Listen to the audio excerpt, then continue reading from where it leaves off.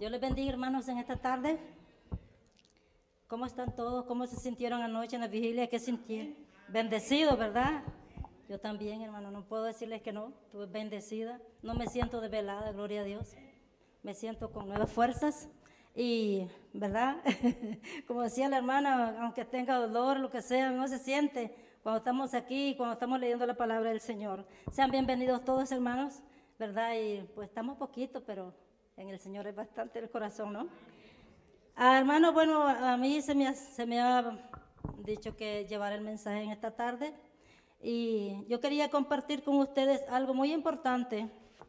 Es un tema, hermanos, que sí requiere bastante tiempo, pero voy a tratar de llevar nada más solamente la primera parte, porque se trata de los 10 mandamientos. Los 10 mandamientos, hermanos, son profundos. Podría decirle, hermano, que viene tratando del Génesis hasta el Apocalipsis, ¿verdad? Entonces, trataré, hermano, de hacer lo posible y de dar la primera parte. Y en otra oportunidad, pues, continuaré lo mismo, me va a ser más fácil. Gloria al Señor, hermanos. Entonces, vamos a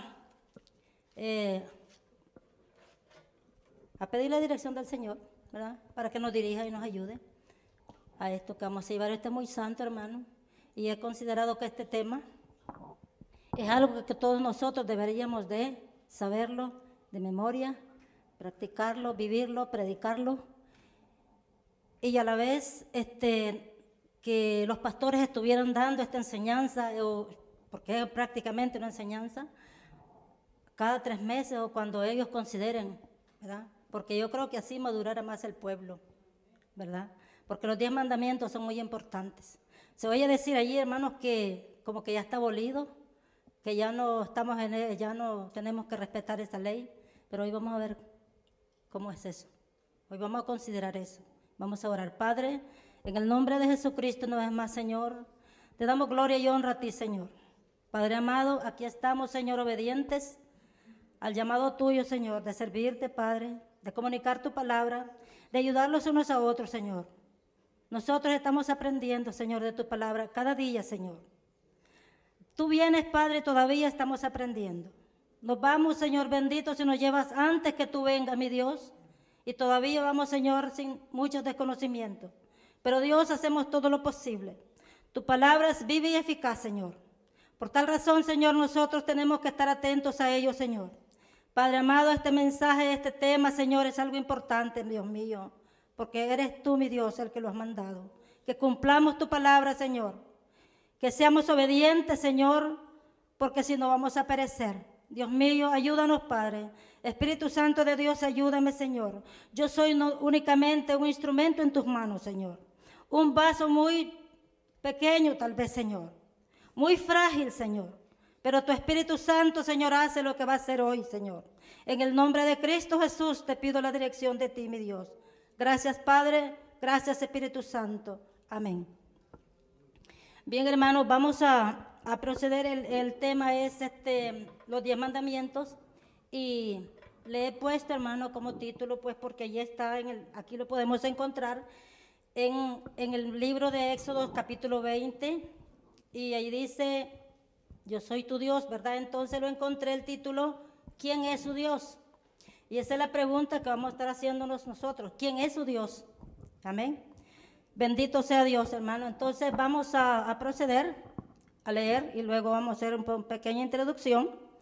Y dice la palabra de la siguiente manera. Ustedes me siguen, hermanos, por favor. Yo voy a leer el capítulo 20 del 1 al 17, pero hay 2 partes, hermanos, en este tema, que se relaciona del capítulo 20 hasta el 11, del 1 al 11 y luego del 12 al 17. Amén. Yo voy a explicar después por qué, con la ayuda del Señor. Dice así la palabra de Dios y la leemos para la gloria del Padre, del Hijo y del Espíritu Santo. Y habló Dios todas estas palabras diciendo, yo soy Jehová tu Dios, que te saqué de la tierra de Egipto, de casa de servidumbre. No tendrás dioses ajenos delante de mí. No te harás imagen ni ninguna semejanza de lo que está arriba en el cielo, ni abajo en la tierra, ni en las aguas debajo de la tierra. No te inclinarás a ellas, ni las honrarás, porque yo soy Jehová tu Dios. fuerte, celoso, que visito la maldad de los padres sobre los hijos hasta la tercera y cuarta generación de los que me aborrecen. Gloria a Dios. Y hago misericordia a millares y a los que me aman y guardan mis mandamientos. No tomarás el nombre de Jehová tu Dios en vano, porque no dará por inocente Jehová el que tomare su nombre en vano. Acuérdate del día de reposo para santificarlo. 6 días trabajarás y harás toda tu obra, mas el séptimo día es reposo para Jehová tu Dios. No hagas en él obra alguna, tú, ni tu hijo, ni tu hija, ni tu siervo, ni tu criada, ni tu bestia, ni tu extranjero que está dentro de tus puertas. Porque en 6 días hizo Jehová los cielos y la tierra, el mar y todas las cosas que en ellos hay, y reposó en el séptimo día. Por tanto, Jehová bendijo el día de reposo y lo santificó. Honra a tu padre y a tu madre, para que tus días sean larguen en la tierra que Jehová tu Dios te da. No matarás, no cometerás adulterio, no hurtarás, no hablarás contra tu prójimo falso testimonio, no codiciarás la casa de tu prójimo, no codiciarás la mujer de tu prójimo, ni tu siervo, ni tu criada, ni su buey, ni su asno, ni cosa alguna de tu prójimo. Gloria a Dios. Después iremos, hermano, consultando el resto, porque ahí cuando está hablando ahí, después sigue el 18, cuando el pueblo tembló a oír la voz de Dios. Bien, hermano. En vista, hermanos, de que hoy en día vivimos en un mundo desorientado, las multitudes corren de acá para allá como ovejas que no tienen pastor. ¿Están de acuerdo conmigo? Lo estamos viviendo hoy día, ¿no? Hay personas que viven así por su propia elección, porque así lo han elegido. ¿Ve? Otras que no quieren saber nada de Dios, y otras porque no les han llegado el mensaje del amor de Dios. Pero hay también, hermanos, personas que tienen elección porque no tienen quien las hable del mensaje de Dios, ¿verdad? Le he repetido. Entonces hay un clamor en el mundo que se levanta por todo el mundo hoy en angustia, lamento, y lo que sabemos decir y lo que sabemos decir la gente, ¿qué está pasando? ¿Por qué hay tanto crimen? ¿Por qué hay tanta desesperación en la gente? ¿Por qué hay tanta muerte? ¿Por qué los jóvenes están muriendo? Aparecen multitudes de gente, la sangre corre como ríos. La gente se está preguntando eso. No hay respuesta. ¿Por qué? Porque no buscan el verdadero Dios, que es la que tiene la respuesta. ¿Por qué está pasando esto? No saben si es pecado o es lo que hacen es culpar a los gobiernos, culparle a los padres, culpar a los mismos hijos, y así sucesivamente uno y otro se culpa. Pero lo que le quiero decir en esta tarde, hermano, que las familias están desesperadas, ¿ya? Y aún en el pueblo de Dios hay gente desesperada. Y digo el pueblo de Dios porque hay gente que no está bien firme en el Señor. Porque la gente que está firme en el Señor, el creyente que está firme en el Señor, creo que no se asusta de estas cosas. Porque dijo el Señor que cuando viéramos estas cosas, todas estas señales, era que su venida estaba cerca. Erguíos, dice el Señor, porque vuestra redención se acerca. Entonces, nosotros vamos, y le quiero decir que la gente va buscando a lugares equivocados la respuesta. ¿Vean? Y entran al internet, entran a los medios de comunicación, entran a las Facebook, y ahí solamente cosas que si no tiene cuidado, usted se enreda más de lo que está. Tiene que tener mucho cuidado. Hay que averiguar de qué concilio es ese grupo que está hablando allí, está predicando ese pastor o qué sé yo. Hay que averiguar de qué concilio, de dónde viene esta persona, de dónde está afiliada y qué clase de religión es esa. Entonces, por eso la gente está enredada, porque hay un poco de pastores hipócritas que están predicando lo que no deben de predicar, porque a ellos les conviene eso. Y son multitudes las que están llenas las iglesias, ¿verdad? Entonces, por eso he venido inquietamente con este mensaje, esta predicación, porque la gente busca la verdad. Pero lo que le quiero decir, hermano, que la gente no sabe que la verdad está aquí, en este manual. Este es el manual del fabricante, este es el manual de Dios. Cuando usted compra un aparato, en ese aparato viene una orientación de que le dice cómo usted va a instalar eso, una computadora, qué sé yo, algún aparato que compra. Pues bueno, aquí está la dirección de Dios, cómo nosotros debemos de caminar. Y aquí vamos a ver estos 10 mandamientos, ¿verdad? Para apresurarnos. Bien. Tenemos aquí tres puntos importantes o 4. El origen de los 10 mandamientos que ya lo hemos leído y vemos que es obra de Dios, ¿verdad? Dice aquí, y lo volvamos a repetir, y si alguien quiere leer, por favor, para que se oigan, ¿verdad? Se oiga, hermano, en nuestros oídos, que resuene en nuestros oídos esto y que quede, hermano, por favor, en nuestros oídos, que la palabra de Dios es firme, hermana, y tenemos que obedecerla. Óigase bien lo que dice el versículo 1 al 2, 20, 1, 2. Amén. Yo quiero que todos participemos. Y habló Dios todas estas palabras diciendo: yo soy Jehová tu Dios, que te saqué de la tierra de Egipto, de casa de servidumbre. Gloria a Dios, aleluya. Ok, léeme el 3, hermano, por favor. No tendrás dioses ajenos delante de mí. Amén. Ok, y habló Dios todas estas palabras diciendo: yo soy Jehová tu Dios. No tendrás dioses ajenos delante de mí. Así nos dice el Señor, Dios Todopoderoso. Amén. Y vemos que esta fue obra de Dios. Él está hablando. Y vaya, hermano, por favor, al Éxodo capítulo 32, 16. Usted no necesita habla duro. Éxodo 32, 16. Tenga listo la espada. ¿Quién lo tiene? Amén. Gloria a Dios.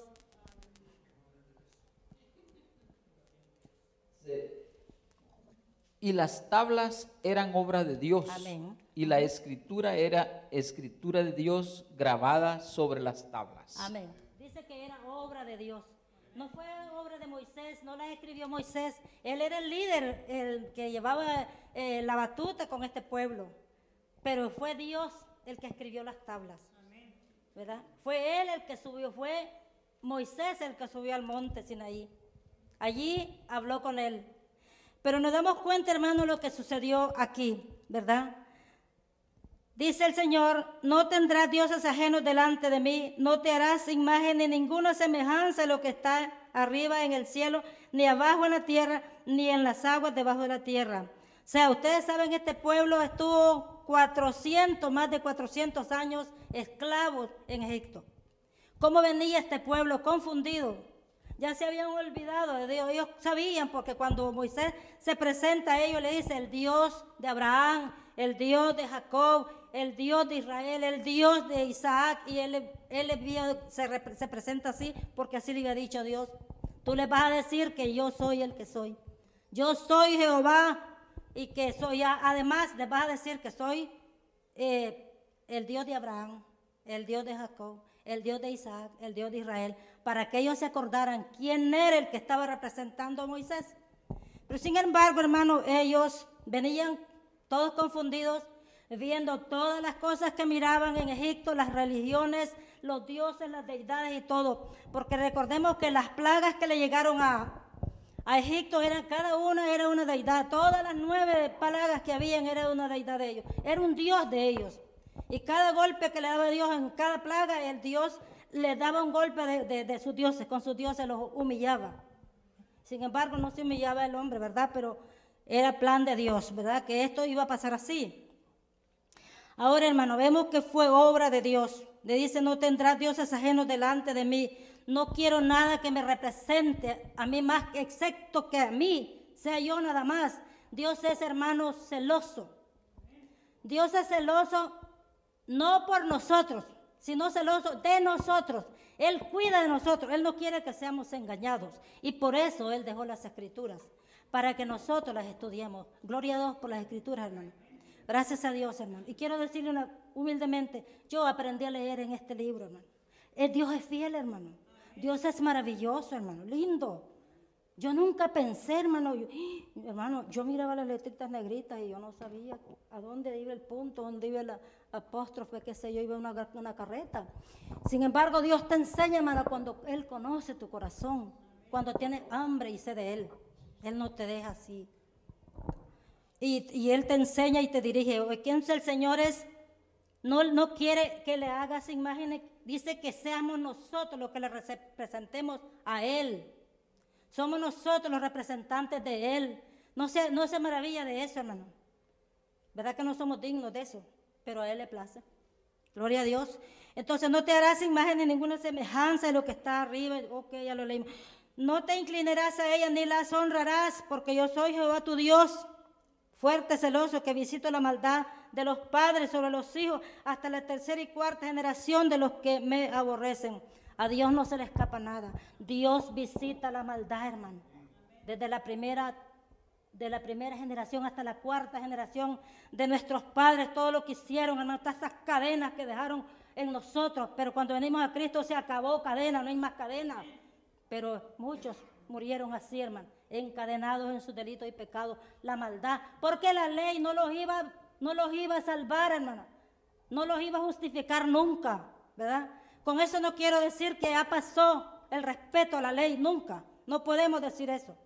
Porque lo único que se abolió aquí es que no se abolió, se respeta más bien que Cristo vino a cumplir lo que nosotros no podíamos cumplir.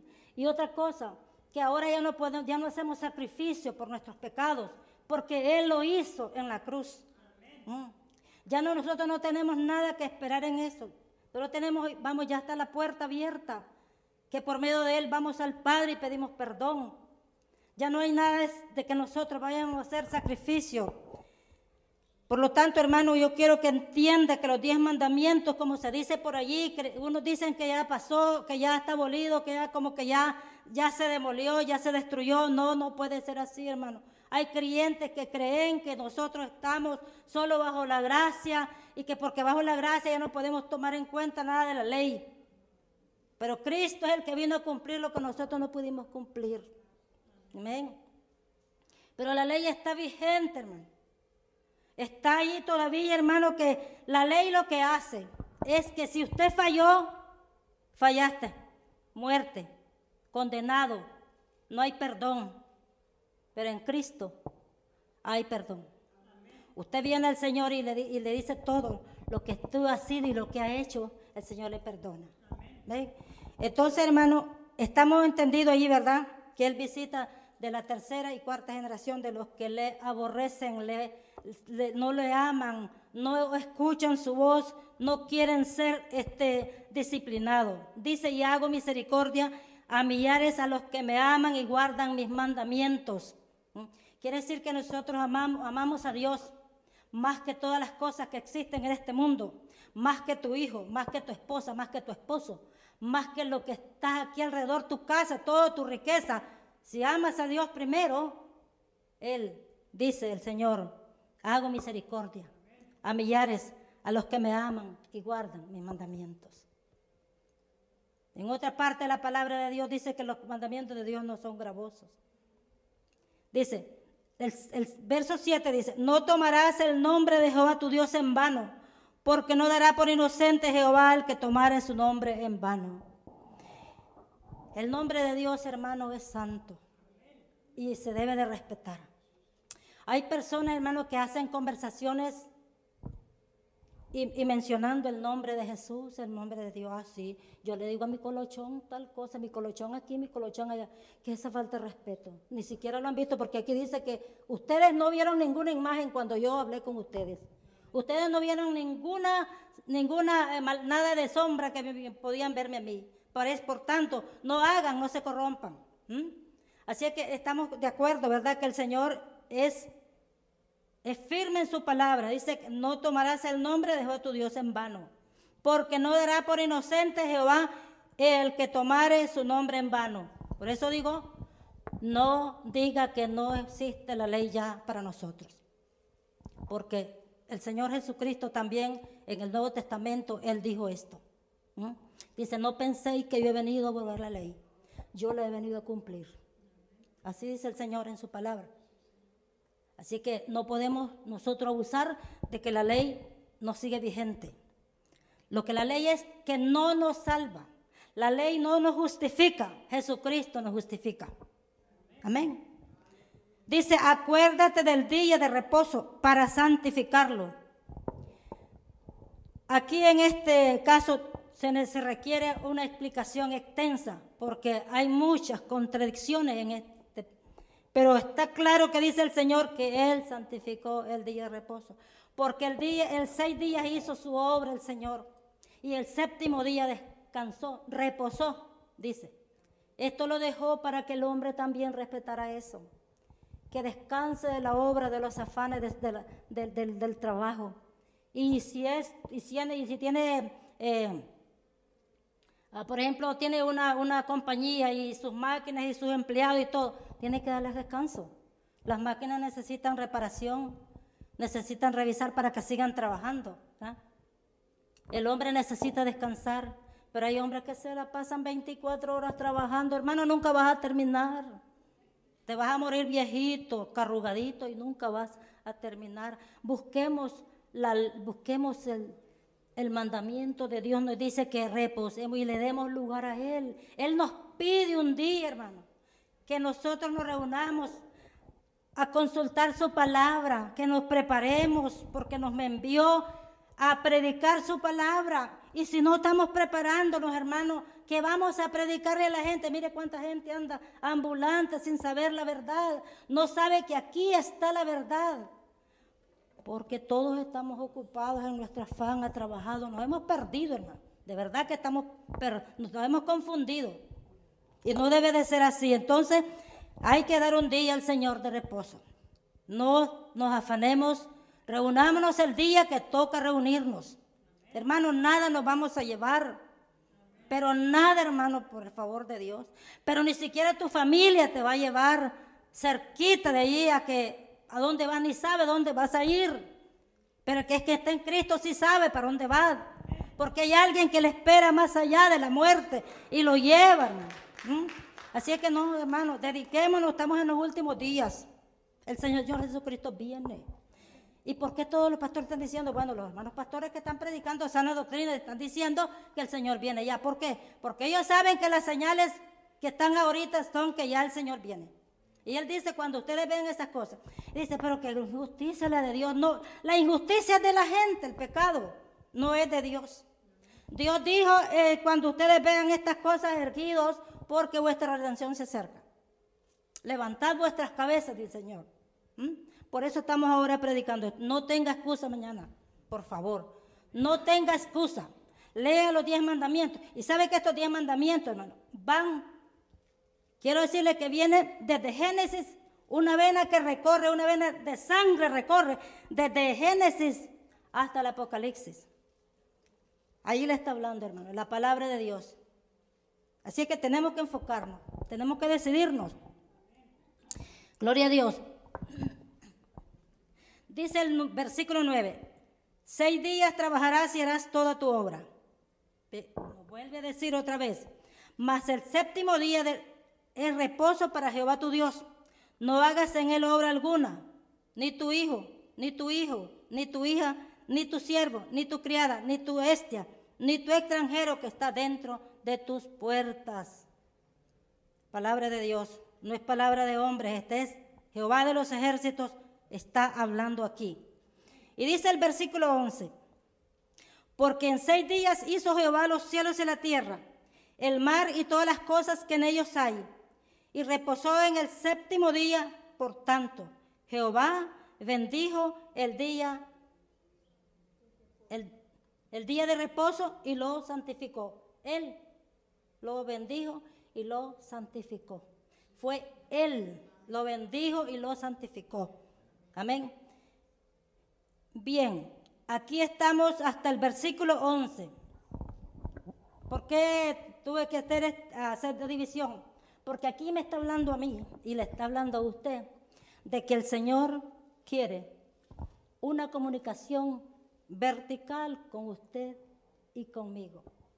Vertical, por eso está hablando desde el versículo 1, 2 hasta el 11. No tendrás dioses ajenos, yo soy Jehová tu Dios, yo soy el que te saqué de casa de servidumbre, de esclavitud de Egipto. ¿De dónde nos sacó el Señor? Del pecado, del lodo cenagoso. Éramos mentirosos y ojalá Dios quiera que no sigamos siendo mentirosos. Éramos mentirosos, hermano. ¿Qué nos podemos decir ahora? Yo tengo lo mío, lo que yo era. Cada uno de nosotros tenemos lo que hemos. Ya no sigan más, hermanos, siendo así. Somos nueva criatura en Cristo Jesús. La sangre de Cristo nos ha lavado, hermano, para que seamos nueva criatura. No seamos lo mismo. Amén.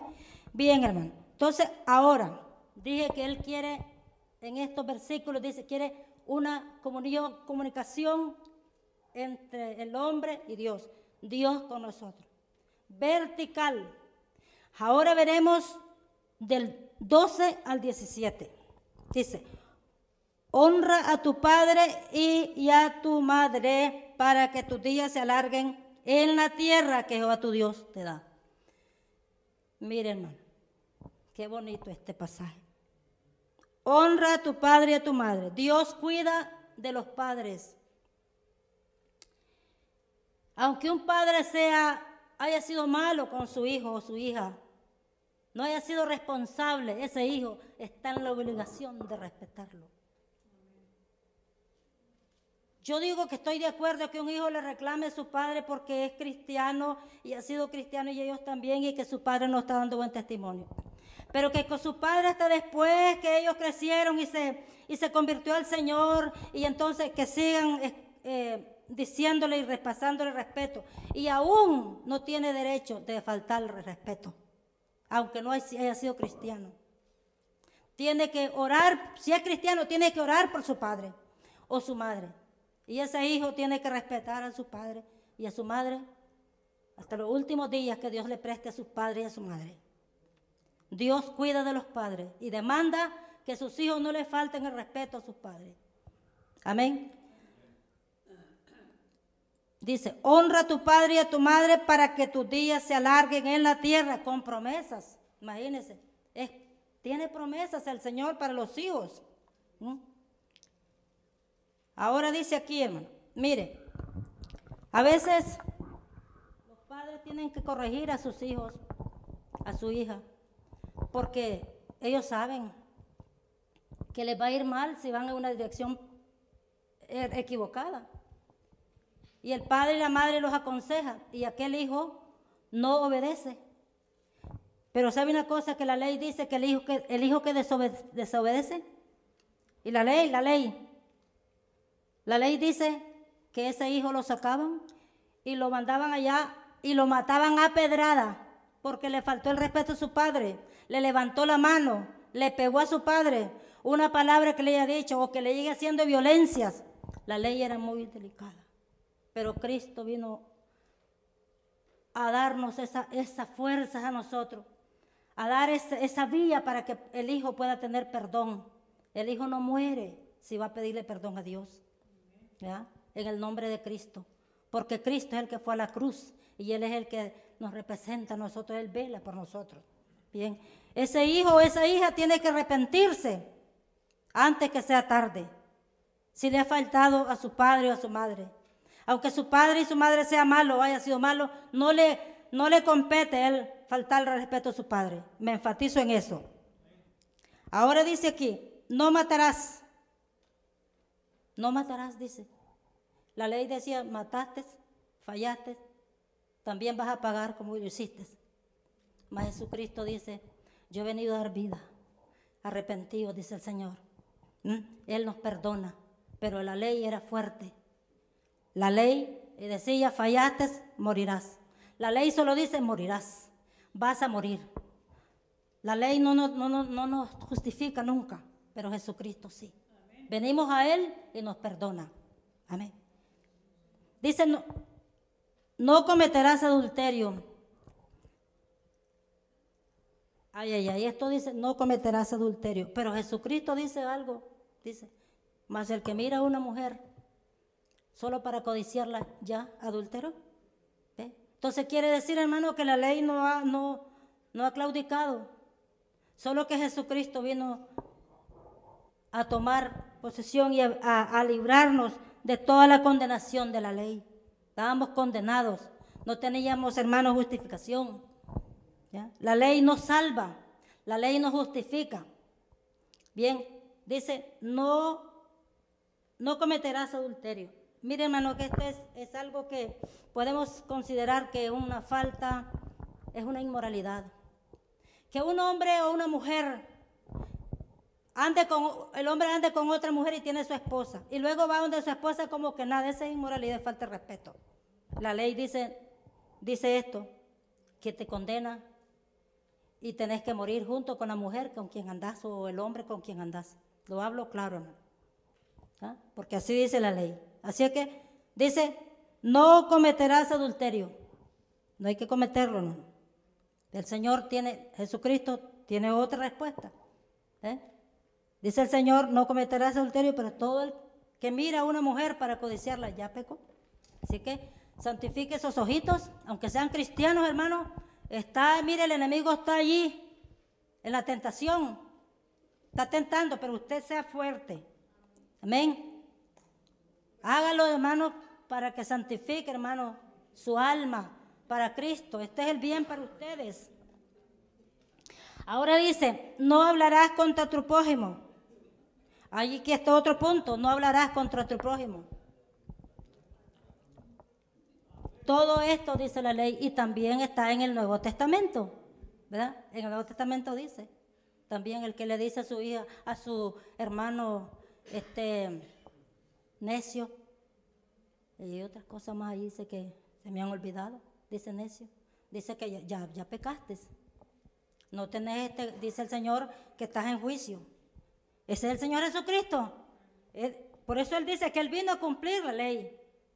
Para que nosotros vayamos donde el Señor. Le dije necio a mi hermano. ¿Qué quiere decir necio? Cabezona, bruto, que no tenés nada de inteligencia. Le estás diciendo a la imagen de Dios, no tenés nada de inteligencia, bruto. ¿Ah? O bruta. ¿Ah? Entonces eso no se le puede decir a los hermanos. Y a veces nosotros, hermanos, nosotros como cristianos, ay, qué necio que sos. Y parece mentira que no es delicado. Pero es delicado, nos vamos al diccionario, ¿verdad? Entonces, ok, hermano, entonces, no hablarás contra tu prójimo, no hables contra tu prójimo, hermano. No debemos de hablar, es pecado. Eso es pecado ante el Señor. No debemos de hablar de nadie, hermano, porque no lo da por inocente el Señor el que hable de su prójimo o el que le diga necio a su hermano. Tenemos que tener cuidado, hermano. Eso verdaderamente que es una contaminación espiritual, el que nosotros nos ocupemos de hablar del prójimo. Por eso es que es mejor vivir comunicándonos con la palabra de Dios, porque así nos damos cuenta en qué estamos nosotros fallando. Y Él nos dice el Señor, aquí está fallando. Entonces corremos a pedirle perdón. Gracias a Dios por Jesucristo. Amén. Dice, no hablarás falso testimonio. Ahora dice el 17.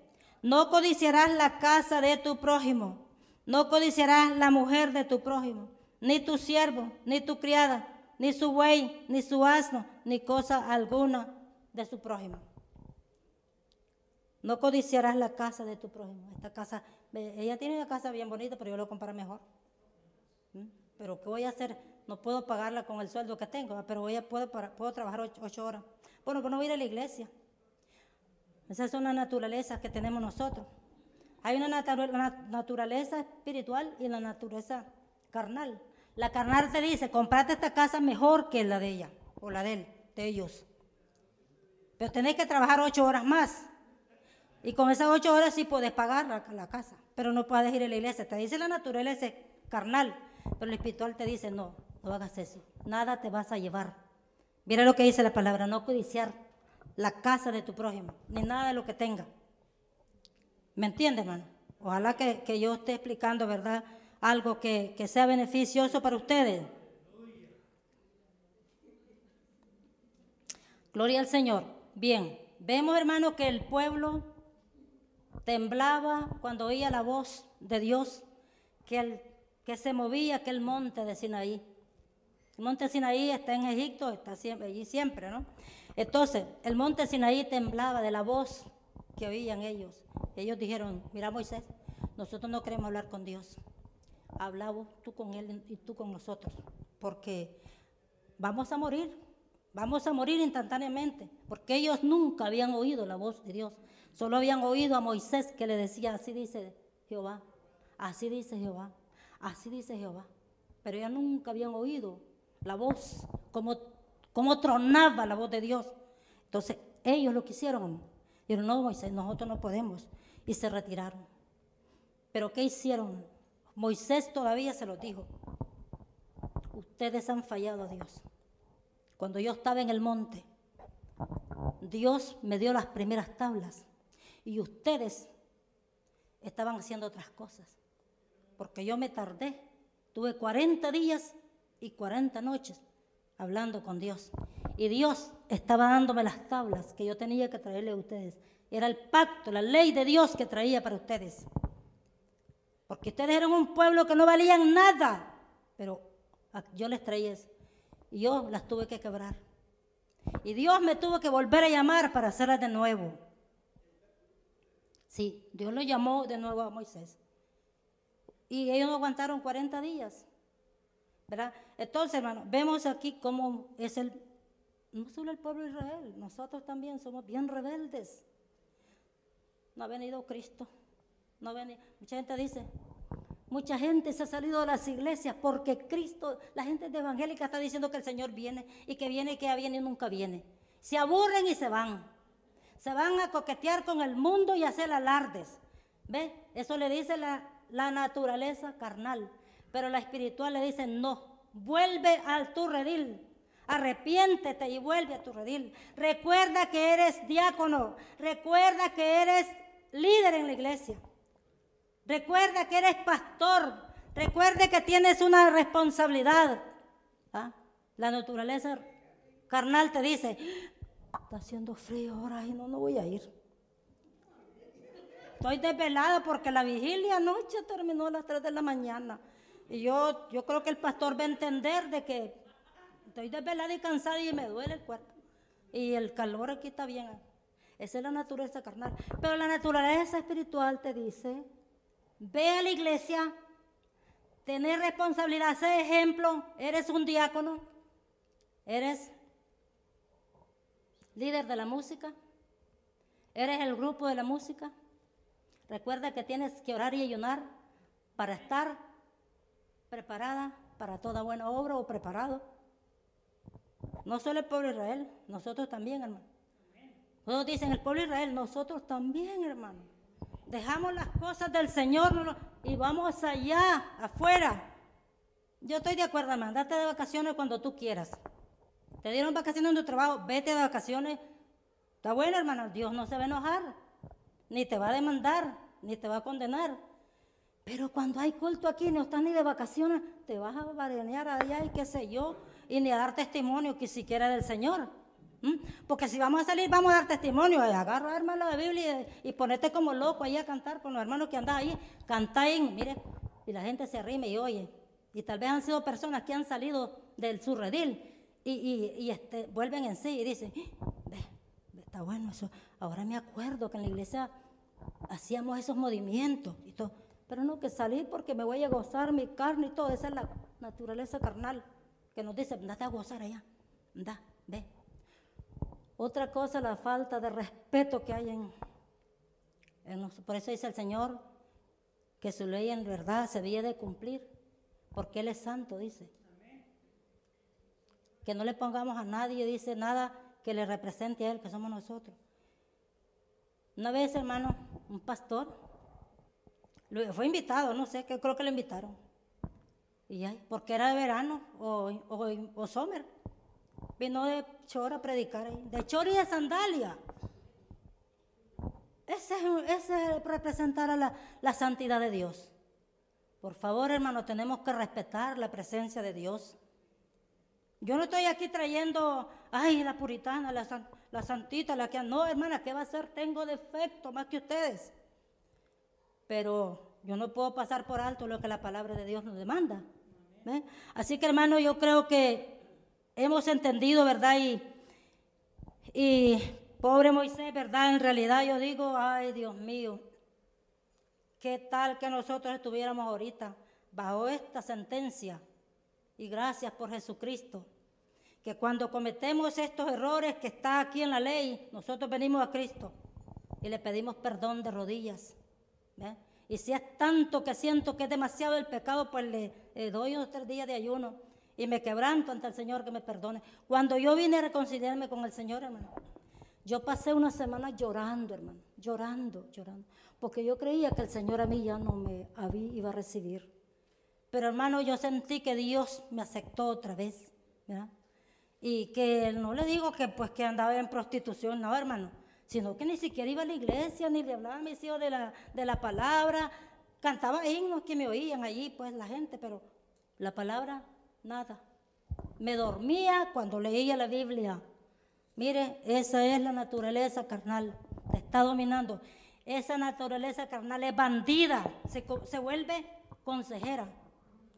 No vayas a la iglesia, estás cansado, estás cansada, tenés que lavar ese poco de ropa, tenés que planchar. ¿Ah?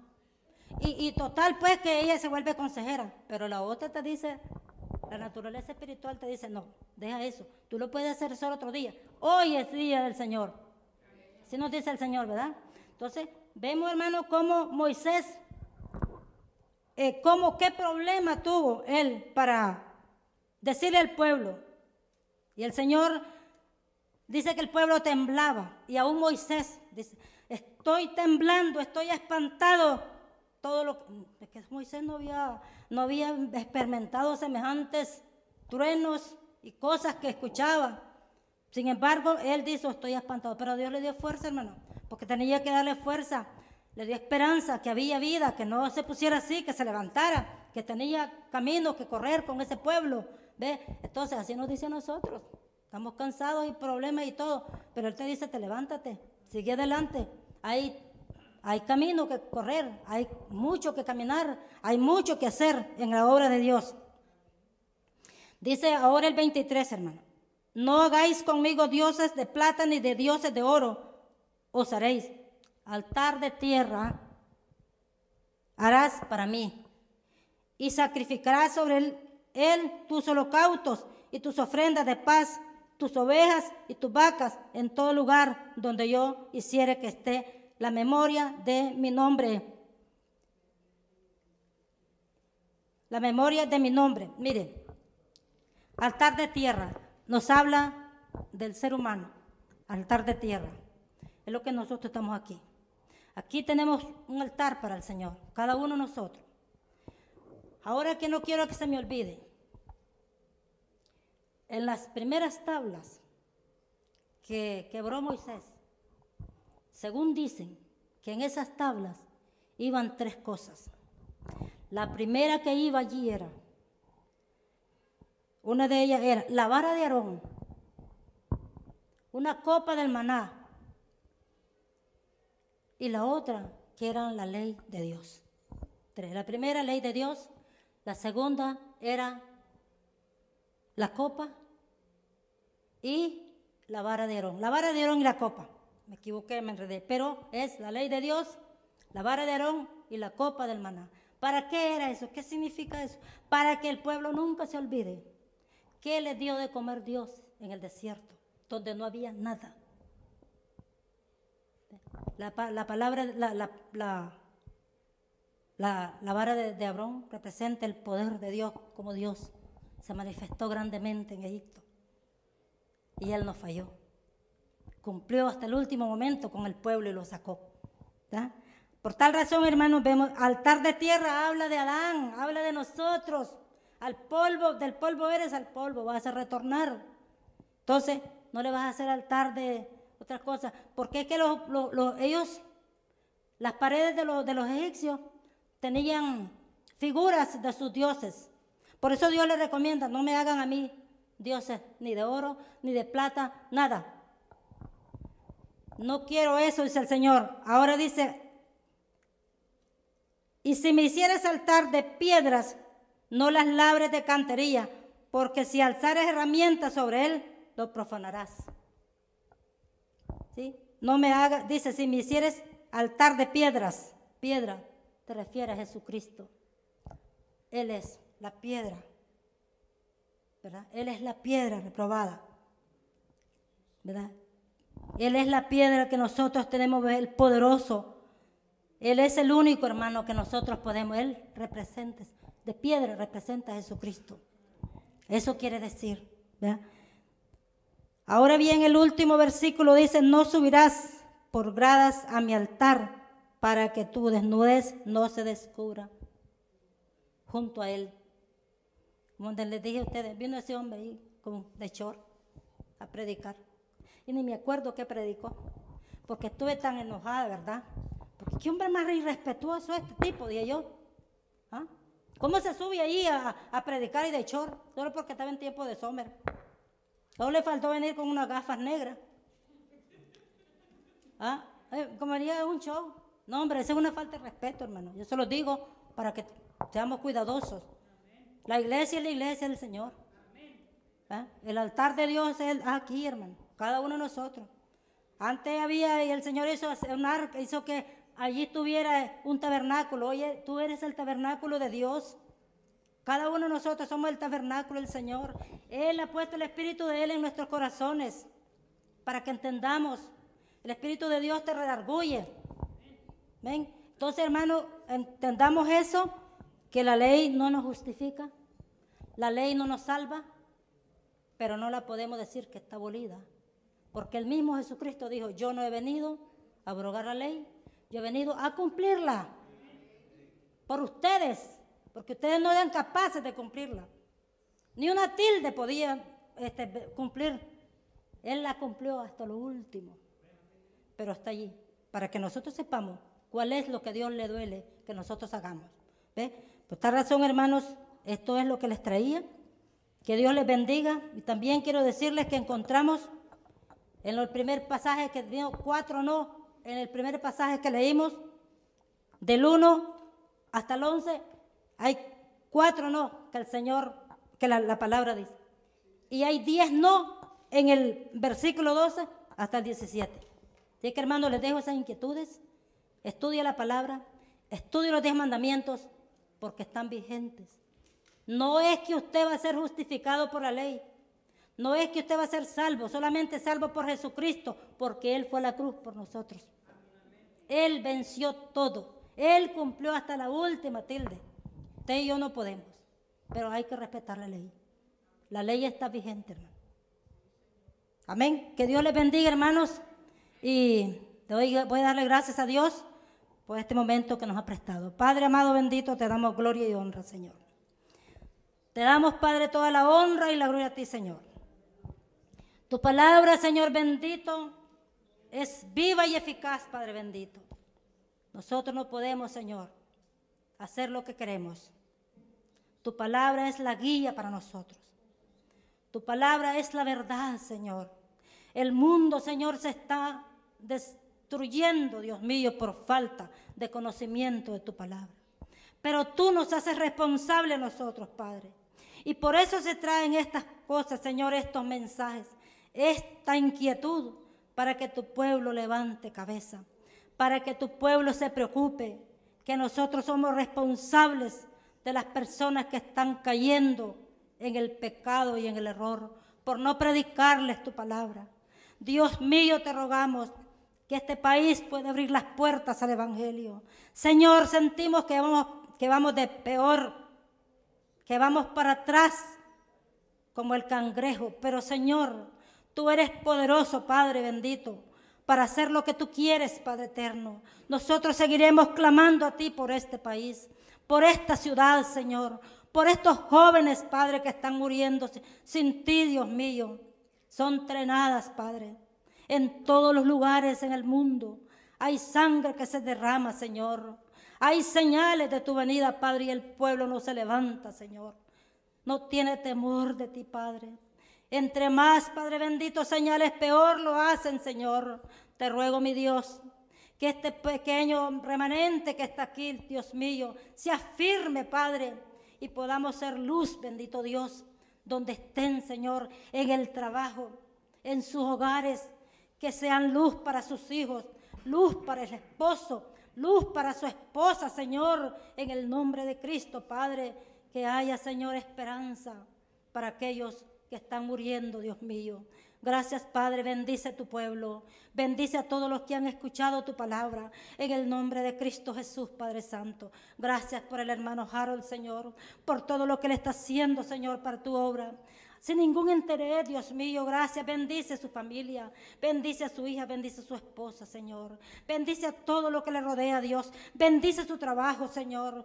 Levántale con ánimo a este joven, Señor. En el nombre de Cristo, Padre Santo, bendito, aleluya. Ruego por el pastor Abraham, Señor. Bendice a tu siervo, Padre. Levántale con ánimo, Señor. Sánale, Padre Santo, su dolencia, Dios eterno, porque él tiene dolencia física, Señor. Dios mío, a veces está cansado, Dios. Necesita, Padre, que tú le ayudes, Padre Santo, que tu Espíritu de Dios mío le dé nuevas fuerzas, Padre. Ánimo, Padre, y a su esposa también, Señor, que ella también a veces decae, Señor. Levántala con ánimo, Dios. Pon tu mano, mi Dios bendito, que la unción del Espíritu Santo caiga sobre ellos, Dios mío, en el nombre de Cristo, Padre Santo, aleluya. Padre, entrego este lugar, Dios mío bendito, aleluya, y te doy gracias, Padre, por esta oportunidad, Señor. A pesar de mi impedimento, Señor, estoy dispuesta a servirte, Padre Santo, bendito, en el nombre de Jesús. Gracias, Padre. Amén y amén, Señor.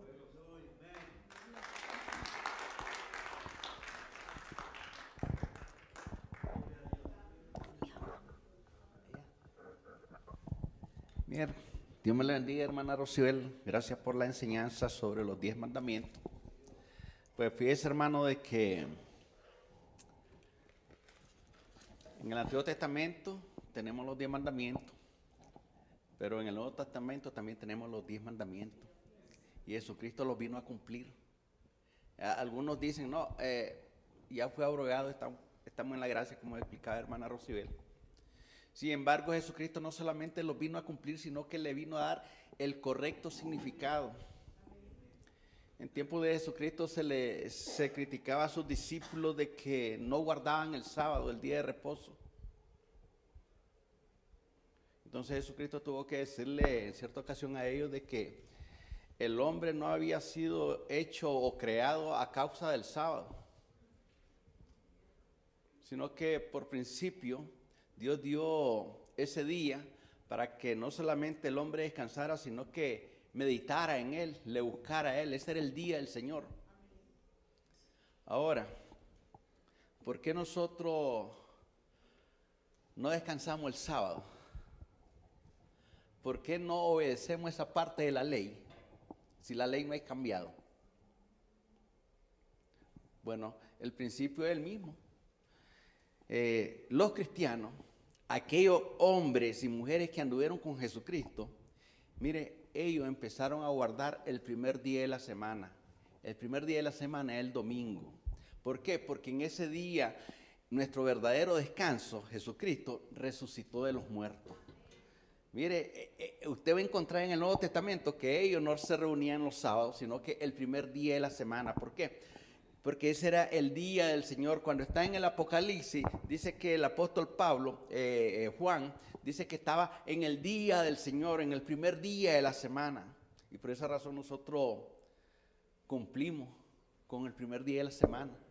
Y al dedicar este día al Señor, estamos cumpliendo ese mandamiento de día de descanso. Porque mire, cuando Dios dio la ley, Él no dijo que era el sábado, sino que el Sabbat. Sabbat significa descanso. Ahora, esa fue una ley que se la dio a un pueblo específico. Las demás naciones no guardaban el sábado. Cuando Dios creó al hombre y a la mujer, no guardaban el sábado, sino que guardaban el Sabbat, el día de descanso, el séptimo día. Ahora, recordemos cómo era el asunto, que ese día sábado, para toditos los judíos, comenzaba el viernes a las 6 de la tarde y se terminaba al día siguiente a las 6 de la tarde. Así que nosotros no violamos la ley cuando descansamos o reverenciamos a Dios en el primer día de la semana.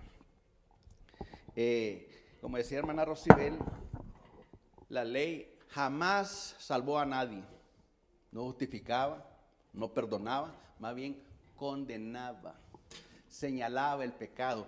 No adulterarás, no codiciarás la mujer de tu prójimo, no mentirás, no matarás. Te está señalando el pecado. Y como decía Pablo, yo no conociera el pecado si la ley no me dijera que no mataras. Bueno, pero la ley tuvo su propósito y lo sigue teniendo. Y Jesucristo mismo dijo, busque Lucas 16, 17. Dagoberto, Lucas 16, 17 y hermano Noriega, Mateo 5, 18.